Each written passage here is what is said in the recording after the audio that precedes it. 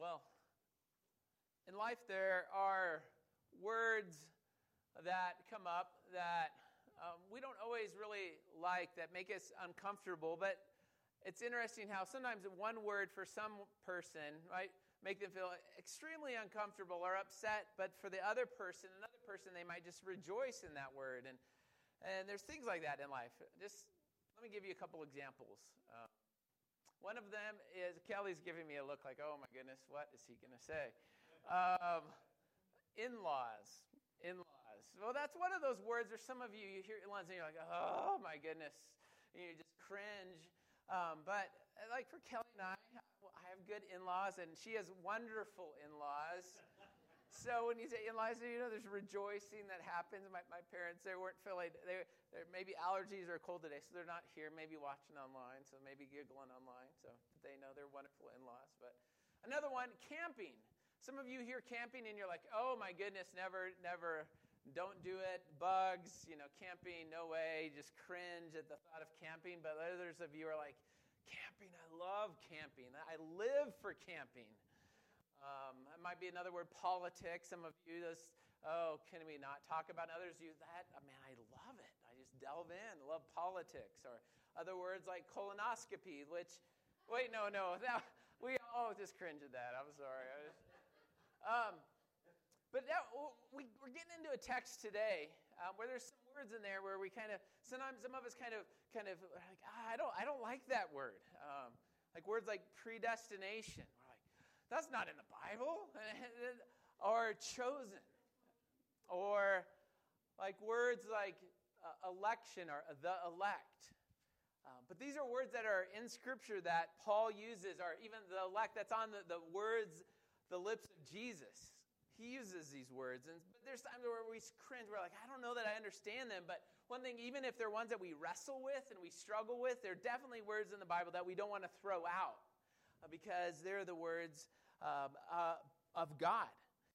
That is, he inspired Paul to write these things. This is what he wrote, so we need to dig in and think through them. And Paul, when he thinks about this predestination, and he thinks about adoption and God choosing us, what happens to him? This whole passage from verse 3 to 14, it is one sentence in the Greek, and it's all praise welling up to God. It's all a praise to God, and it's a Trinitarian praise that praises the Father and the Son and the Holy Spirit. And we see that even in different sections, like the first section of verses 3 through 6 is all about what the Father's doing, and it ends in the phrase, to the praise of his glorious grace. And then verses 7 through 12 is all about the work of Christ and what he has done. And it ends into the praise of his glory. And the verses 13 through 14, it's about the Holy Spirit, his sealing and guaranteeing. And then it ends to praise of his glory. So this is just bursting forth in praise of all of these things that we receive, that were given by God through Christ Jesus. And we learn all these things. And it's about his grace and about his sovereignty and about his choosing, about his predestination, and wells up in praise. The preacher of old, Charles Spurgeon, said of this text, he said this, he said, sit in your seats and keep on blessing God from the first word of the sermon to the last, and then go on blessing God till the last hour of life, and enter into heaven, into eternal glory, still blessing God. It should be our lives to bless him who gave us our life. It should be our delight to bless him who gives us our delight. Well, I said that again. So says the text. So let us do. Blessed be the God and Father of our Lord Jesus Christ. So it just begins this whole passage is blessing our God for all that he has done. So we can wrestle through these things, and it's good. And it's good to see the mystery of God's working and God's hand as we delve in. And in this passage, as we think about our identity, there's a true new identity that we see in Christ, and also all of these blessings that come out. As we're adopted, as we become sons and daughters of God, we are blessed. And we might ask the question, what is the scope of all these blessings that we have in Christ? And we see that in the first verse in chapter 1 of Ephesians, verse 3. Blessed be the God and Father of our Lord Jesus Christ, who has blessed us in Christ with every spiritual blessing, in the heavenly places. So what is the scope? Well, it's extensive. It says every spiritual blessing we have in Christ, in the heavenly places. We're given these, all of them. So it says, essentially, God is not holding back the blessings that he has for us. He is not holding back, but he pours them out. And all the blessings we've begun to receive in Christ, if you've turned from your sins, you've trusted in Christ, and you know him, the blessings that we have in him, the forgiveness in him, they'll continue until they're full when we see Jesus face to face. And as we think of this passage too, we can be reminded that Paul writes this letter, as we see it in several verses within Ephesians. He's writing from prison. So Paul is writing from prison, and he's speaking about blessings. So these blessings aren't all wrapped up in our current circumstance, the here and now of our circumstance that we're walking through. It's also not about earthly wealth, these blessings, or even earthly health here and now, but they're blessings that we receive in Christ. They're spiritual blessings in him, and we're going to see those as we walk through. And even as we see that they're in relation to who we are in Christ and our relationship with him, just even note as we walk through this, and maybe if you want to circle that. And also, don't forget, in the back we still have these great little notebooks where that has the verses, and you can write and circle and just do whatever you want, do doodles and things. Feel free to grab those. Even boys, you can grab those. You can grab and do notes. Yeah, they're just Anthony's staring at me, but I'm serious. So, in Christ, these are all things that happen in Christ. And even as we see a little later in Ephesians 2, verse 13, Paul says, "And now in Christ, you who once were far off have been brought near by the blood of Christ." These blessings that we have in Christ. And it's everything. He doesn't hold back as he pours out these blessings on us. So let's kind of walk through and see what some of these blessings are. What are the blessings that we have in Christ? And it begins, the first one, it can be two really, is that we have been chosen before the foundation of the world and predestined for us for adoption as sons and daughters. So this new identity that we have in Christ. Verse 4, even as he chose us in him before the foundation of the world, that we should be holy and blameless before him. So we see first this beginning that it says that God chose us. He chose us in Christ. Sometimes we talk about this as the truth or doctrine of election, that we are chosen. And even Jesus speaks about that. In John 15:16, he says to his disciples, "You did not choose me, but I chose you and appointed you that you should go and bear fruit, and that your fruit should abide.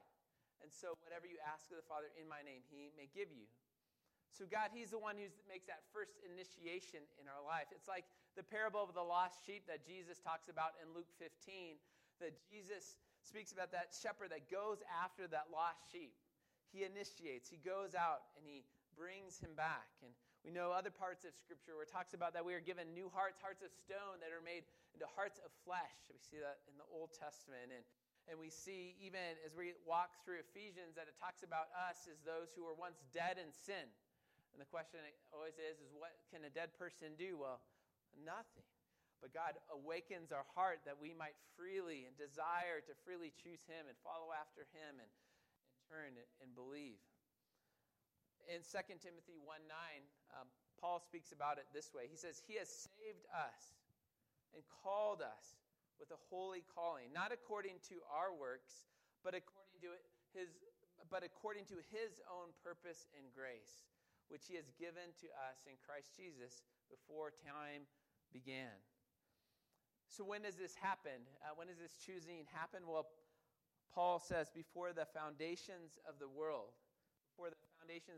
Before creation.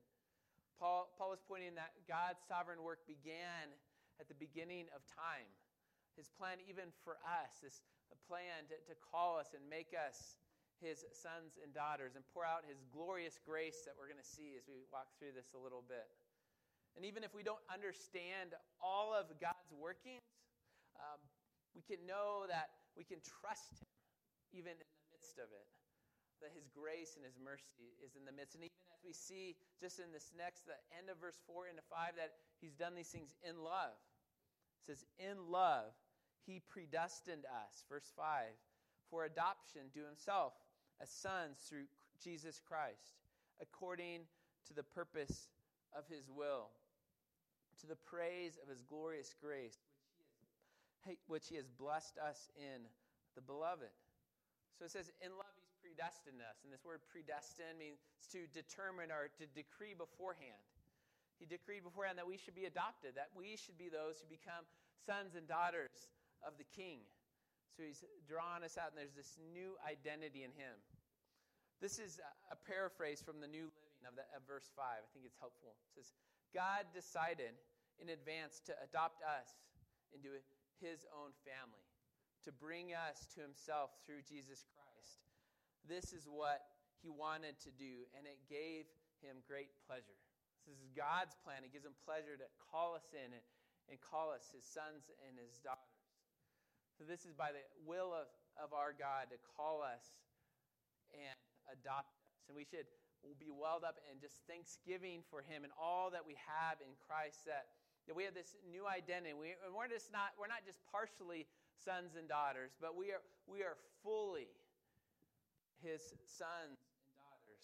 We're fully in it. In adoption, there's an identity, a complete identity change that happens in adoption. Our family, we know a lot about adoption and how our identity's totally changed.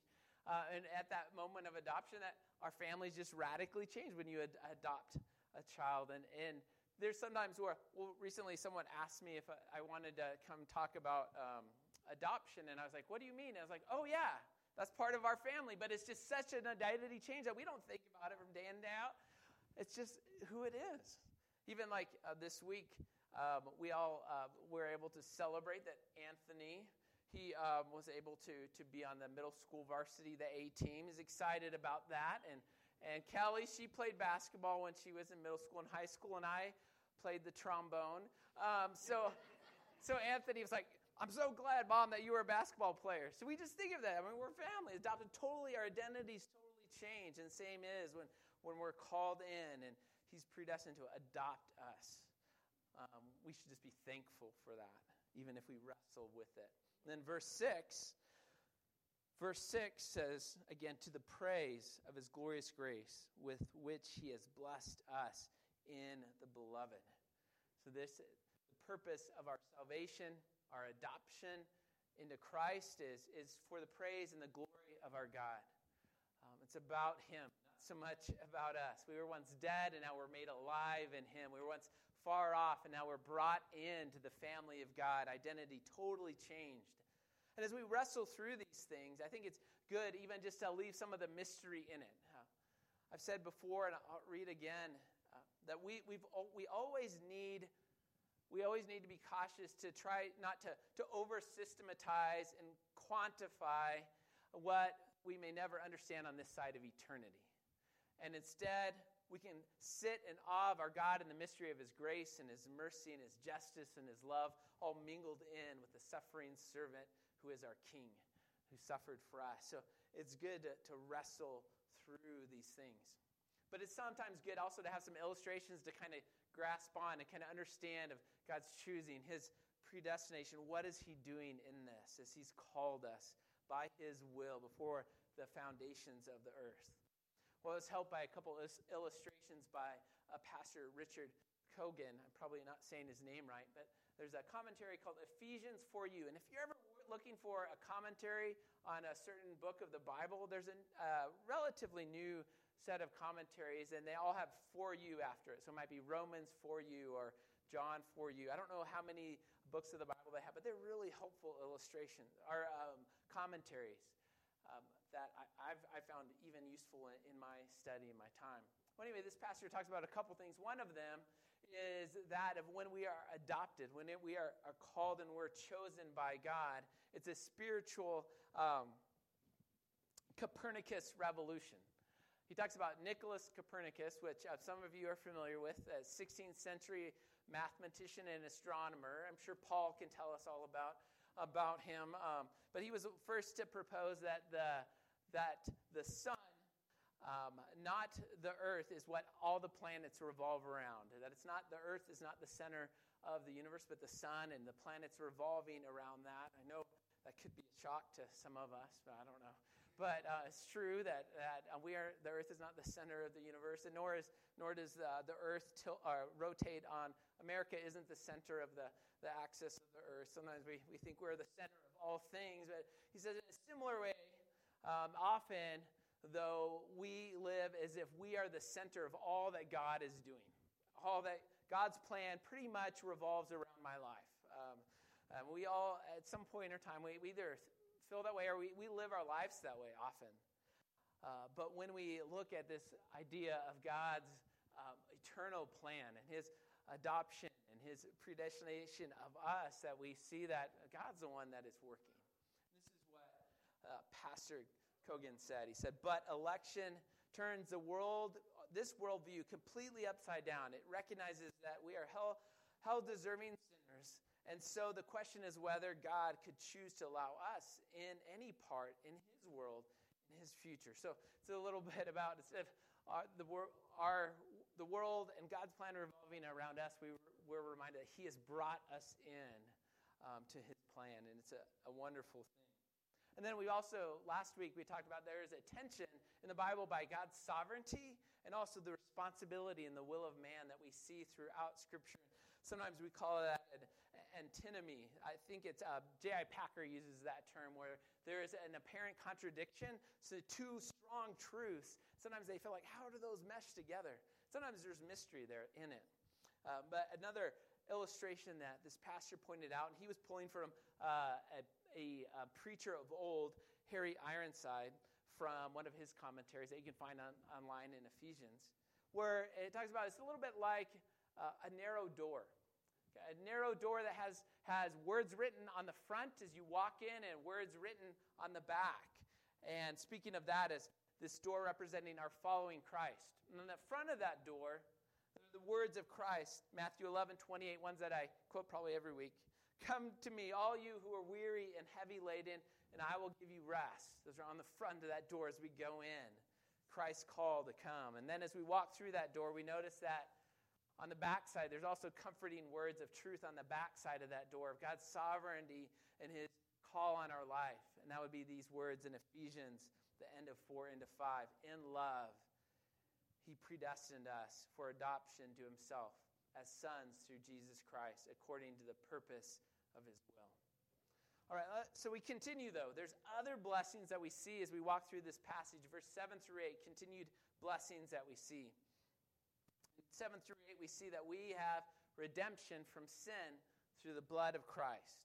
So verses 7 through 8, let me read those. In him we have redemption through his blood, the forgiveness of trespasses according to the riches of his grace, which he lavished upon us in all wisdom and insight. Now when we walk through 1 Peter, Peter talks about this in a really similar way, talks about our salvation, this redemption, and he talks about ransom, our being redeemed. Let me read those verses and kind of remind us, refresh our memory. This is from 1 Peter 1:18 through 19. It says, knowing that you are ransomed, or redeemed, from the futile ways inherited from your forefathers, not with perishable things such as silver or gold, but with the precious blood of Christ, like that of a lamb without blemish or spot. So here we're talking about we have redemption, we have deliverance. We've been ransomed from sin. We've been redeemed by the death and the resurrection of Jesus. We've been forgiven. That payment has been paid for our sin, that we might then walk in holiness, which we saw in verse 4. That we can walk in that. We've been rescued from a life that was perishing, that was fading, that was futile, and we've been rescued. So we have been redeemed from an empty life into a new life in him. We rescued from a futile, empty, shallow hope into true hope in him. And how exactly have we been redeemed? Well, when we talk about redemption, often it was a picture of that, of silver or gold being paid maybe for a prisoner of war to be redeemed, to be rescued. But we haven't been redeemed by silver or gold, but by something so much better, but by the precious blood of Jesus Christ. one who was fully God and fully man, who died in our place and rose again, that he could pay that penalty, that we might be able to be drawn in. And in Peter, we learned about that as well. A verse we quoted often and when we walked through 1 Peter 3, verse 18, for Christ also suffered once for sins, the righteous for the unrighteous, that he might bring us to God by being put to death in the flesh, but made alive in the spirit. And then our redemption from sin through the death of Jesus, it points to the grace of our God, that glorious grace according to his grace, which he lavished upon us.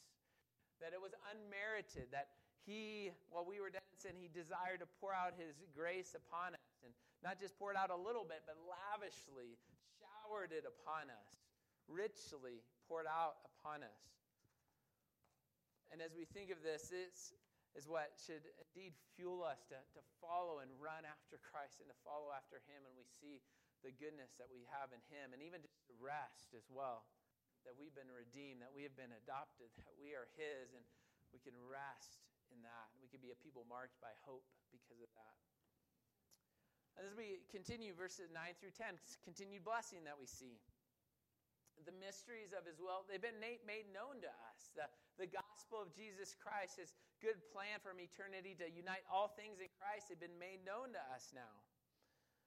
So making known, verse 9, making known to us the mystery of his will, according to his purpose, which he set forth in Christ, as a plan for the fullness of time, to unite all things in him, things in heaven and things on earth.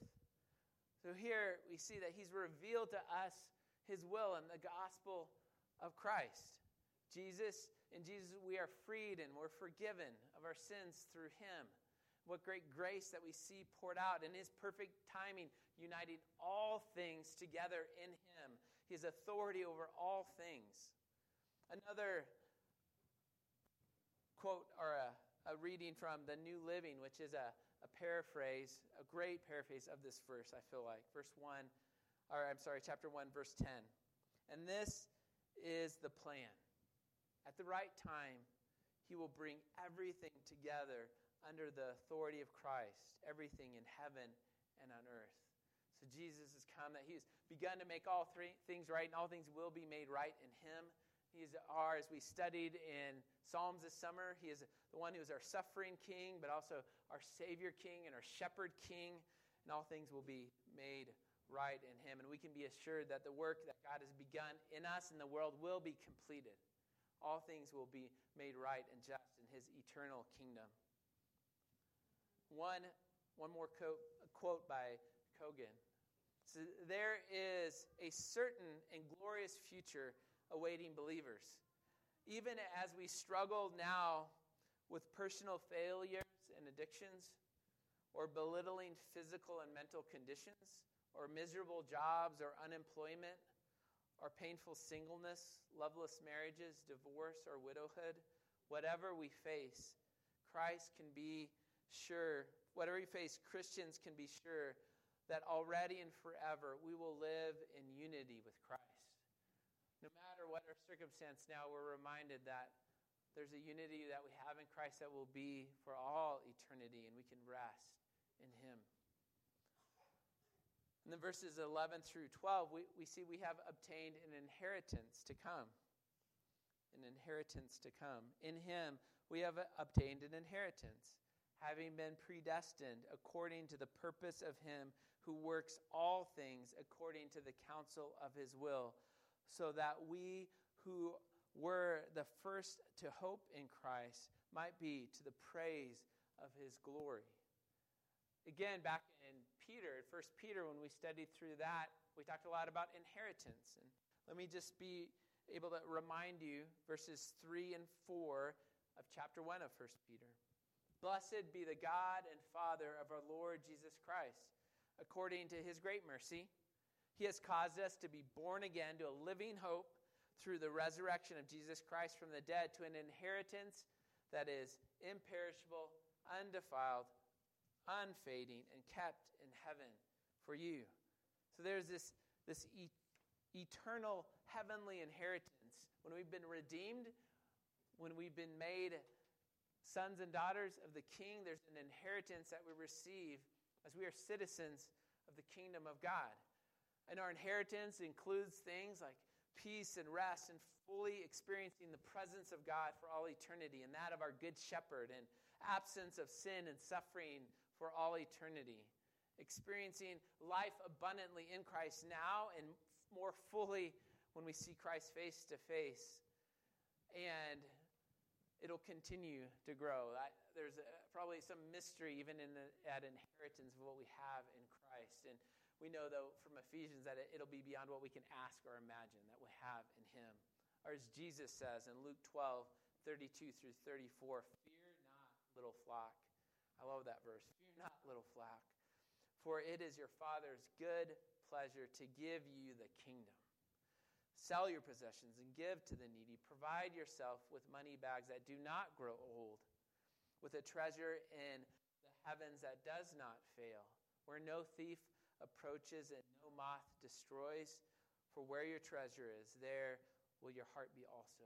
We have an inheritance in Christ when we are when turn from ourselves and our sin and trust in him, and he forgives us and we become his children. There's an inheritance that we will see now and in all of eternity.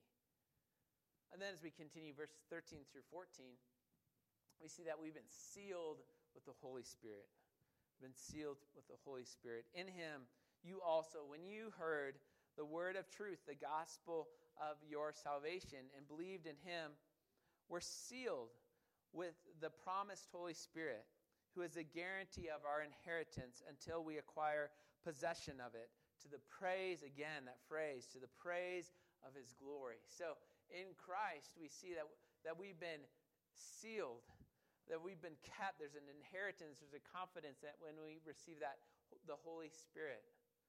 And that idea of being sealed, when something was of value in the time of Paul, and really we do this in different ways now, we mark it with a seal to say, this is ours. And if there's something of great possession, we mark it with a seal, that this is something that belongs to us. I think I don't know if you've ever been to a farm when they brand and band calves.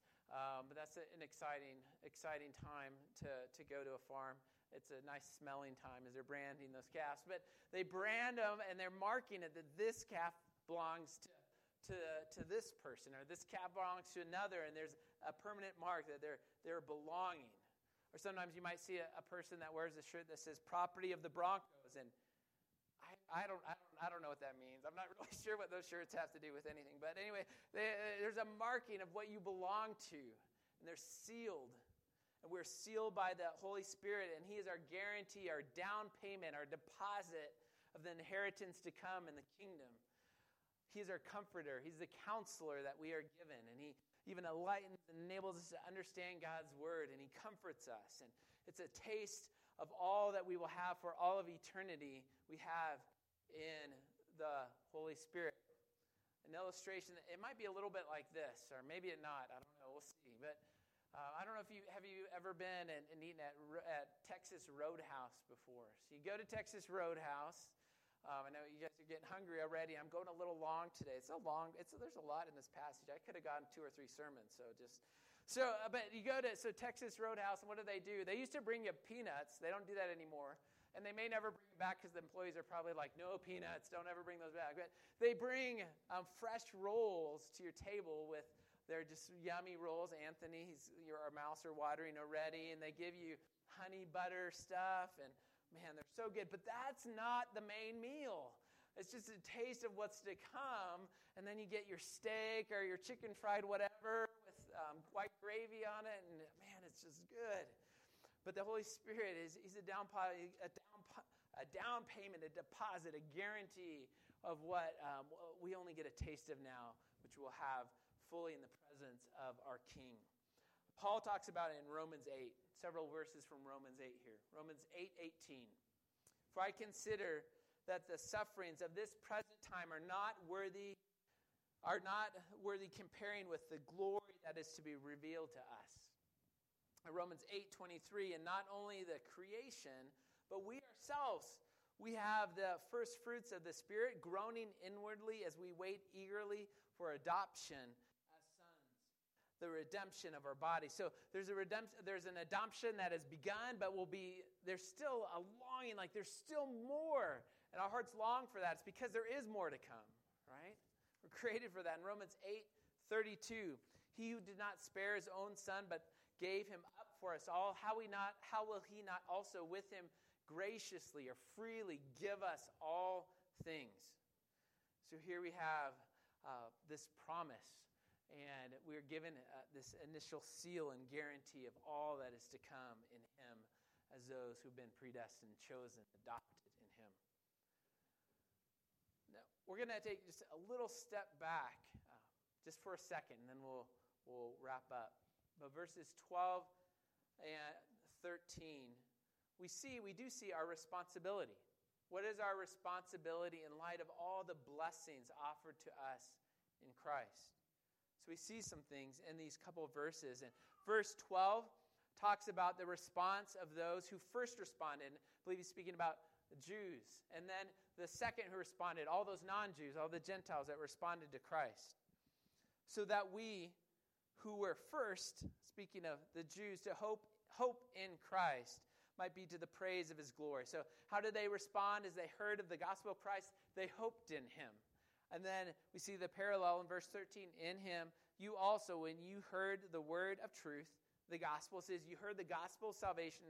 What did you do when you heard that Christ died and rose again? Well, you believed in him. You believed in him. So there's the response of hope and belief, of resting faith in Jesus Christ. And that's our call, our response as we hear of the goodness of all that Christ has done today. Your call is to turn from yourself and your sin and trust in Jesus Christ. And he is ready and willing to forgive you, to call you in and make you a son or a daughter. So that is the response we have, and there is this balance, this wrestling between our responsibility and the sovereignty of God. But let's not throw out either of these. Maybe there's words we don't like. I don't really like that predestination word or that chosen word. Well, it's here. We need to embrace it and see what it means and wrestle with it. Let me close just with a conversation from many years back, actually from the 1700s. It's one that J.I. Packer is kind of known for quoting, and several of his books or different articles I've read. And it's a conversation between Charles Simeon and John Wesley. And it was found in a journal of Wesley's. And Charles Simeon was a strong Calvinist. He leaned into the sovereignty of God. And John Wesley was an Arminian. He leaned into the free will of man. And this is their conversation, and that of Charles Simeon addressing John Wesley. He says, "Sir, I understand that you are called an Arminian, and I have been sometimes called a Calvinist. And therefore, I suppose we are to draw daggers." And if it was in our day and time, it'd probably to draw nasty tweets toward each other. I don't know.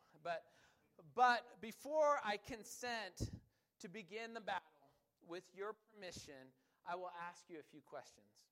Pray, sir, do you feel yourself a depraved creature, so depraved that you would never have thought of turning to God if God had not first put it into your heart? Yes, says the veteran, I do indeed. And do you utterly despair of recommending yourself to God by anything you can do and look for salvation solely through the blood and righteousness of Christ? Yes, solely through Christ. But sir, supposing you were at first saved by Christ, are you not somehow or other to save yourself afterwards by your own works? No, I must be saved by Christ from first to last. Allowing then that you were first turned by the grace of God, are you not in some way or other to keep yourself by your own power? No. What then are you to be upheld every hour and every moment by God, as much as an infant in its mother's womb, in its mother's arms? Yes, altogether. And is all your hope in the grace and mercy of God to preserve you into his heavenly kingdom? Yes, I have no hope but him. Then, sir, with your leave, I will put up my daggers again. For this is all my Calvinism. This is my election, my justification, my faith, my final perseverance. It is, in substance, all that I hold. And as I hold it, and therefore, if you please, instead of searching out terms and phrases to be a ground of contention between us, will we cordially unite in those things wherein we agree? Let's pray. Dear Father God, we thank you for the goodness of your word that speaks words of truth that we need today. These ancient words that speak and change and open our eyes. Lord, we confess that there are mysteries that we do not understand about your way and your moving, and even in salvation. And yet we stand in awe, and we are welled up in praise and thankfulness for the grace that you've poured out upon us. Not just poured out, but lavishly showered upon us in Christ Jesus. Lord, we thank you that you sent Jesus to die for us, that we could be forgiven, that we could enter in and be called sons and daughters of the King. Lord, I pray this morning that you would help us to rejoice in these things, even in the midst of our sorrow and struggle. And we think of just Paul as he wrote these things who were from prison, from a place of difficulty. And Lord, help us to anchor our hope in Jesus Christ, that we are in him and that all things will be completed in him, and our unity in him will continue for all eternity. Lord, that we might find peace. Lord, I pray as well, just as we think of this calling to place our hope and our faith, Lord, I pray if there are any who have yet to place their hope and faith in Jesus Christ, even this morning, might you kindly draw them, that they would repent and believe and trust in you this morning, find the hope that can only be found in you, we pray. In Jesus' name, amen.